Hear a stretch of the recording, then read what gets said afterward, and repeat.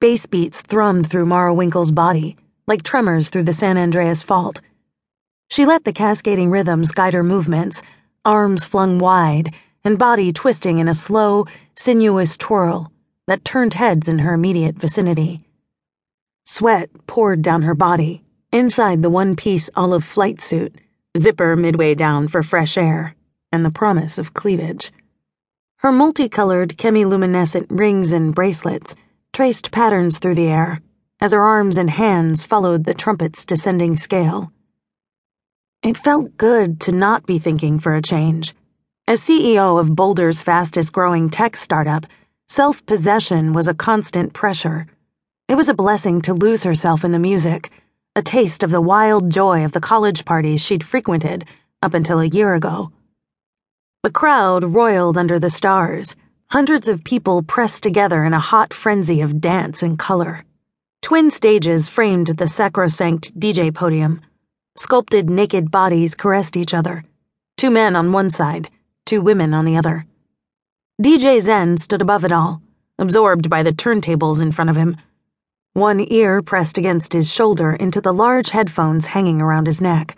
His body barely registered the electronic symphony bombarding the audience. She would need to get to him. He was the reason for this Trojan horse of a trip. But for now, she could let the pressures of Mosaic slide away into the psychedelic whirlwind of the outdoor rave. A dancer on the edge of her vision caught Mara's eye. Dark hair, slicked back from a brown face full of angles.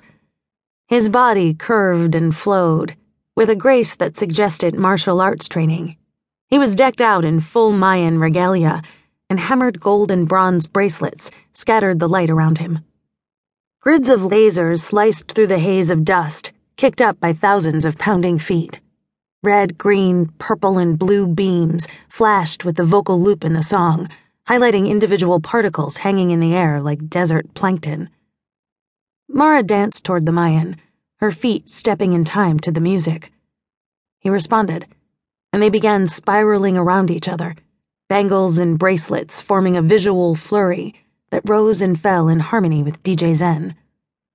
The pulses built on top of each other, and Mara felt her energy doing the same. Waves of power poured through her burning muscles, World War I aviator goggles keeping the sweat from her eyes. His eyes were locked on her as well.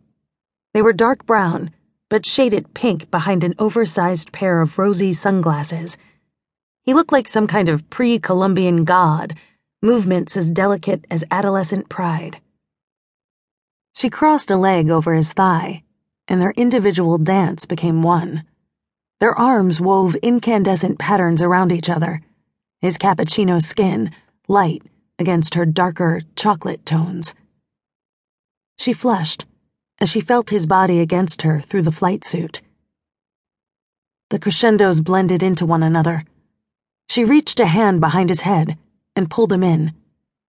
As she kissed him, his hand found the small of her back, and her nipples sprang to attention.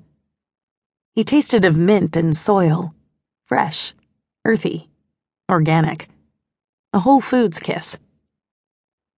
Mara winced as Craig's specter ripped through the fabric of mindless abandon. His bright blue eyes, his geeky love of mountain geology, his unassailable absence. She spun away into the crowd and let the music take over again. The crescendos were picking up speed, driving home toward an inevitable conclusion. The vocals and trumpet reached higher and higher as the percussion quaked through the crowd, the dancers' frenzy growing in a slow build of anticipation.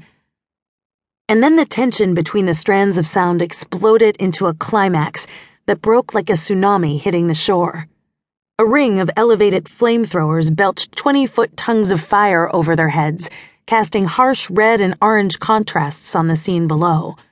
Propane companies should sponsor parties like this.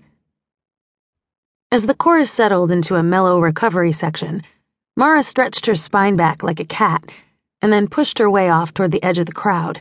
Her feet kicked up dust along the way. Burning Man, where the best choice for ladies' footwear was combat boots.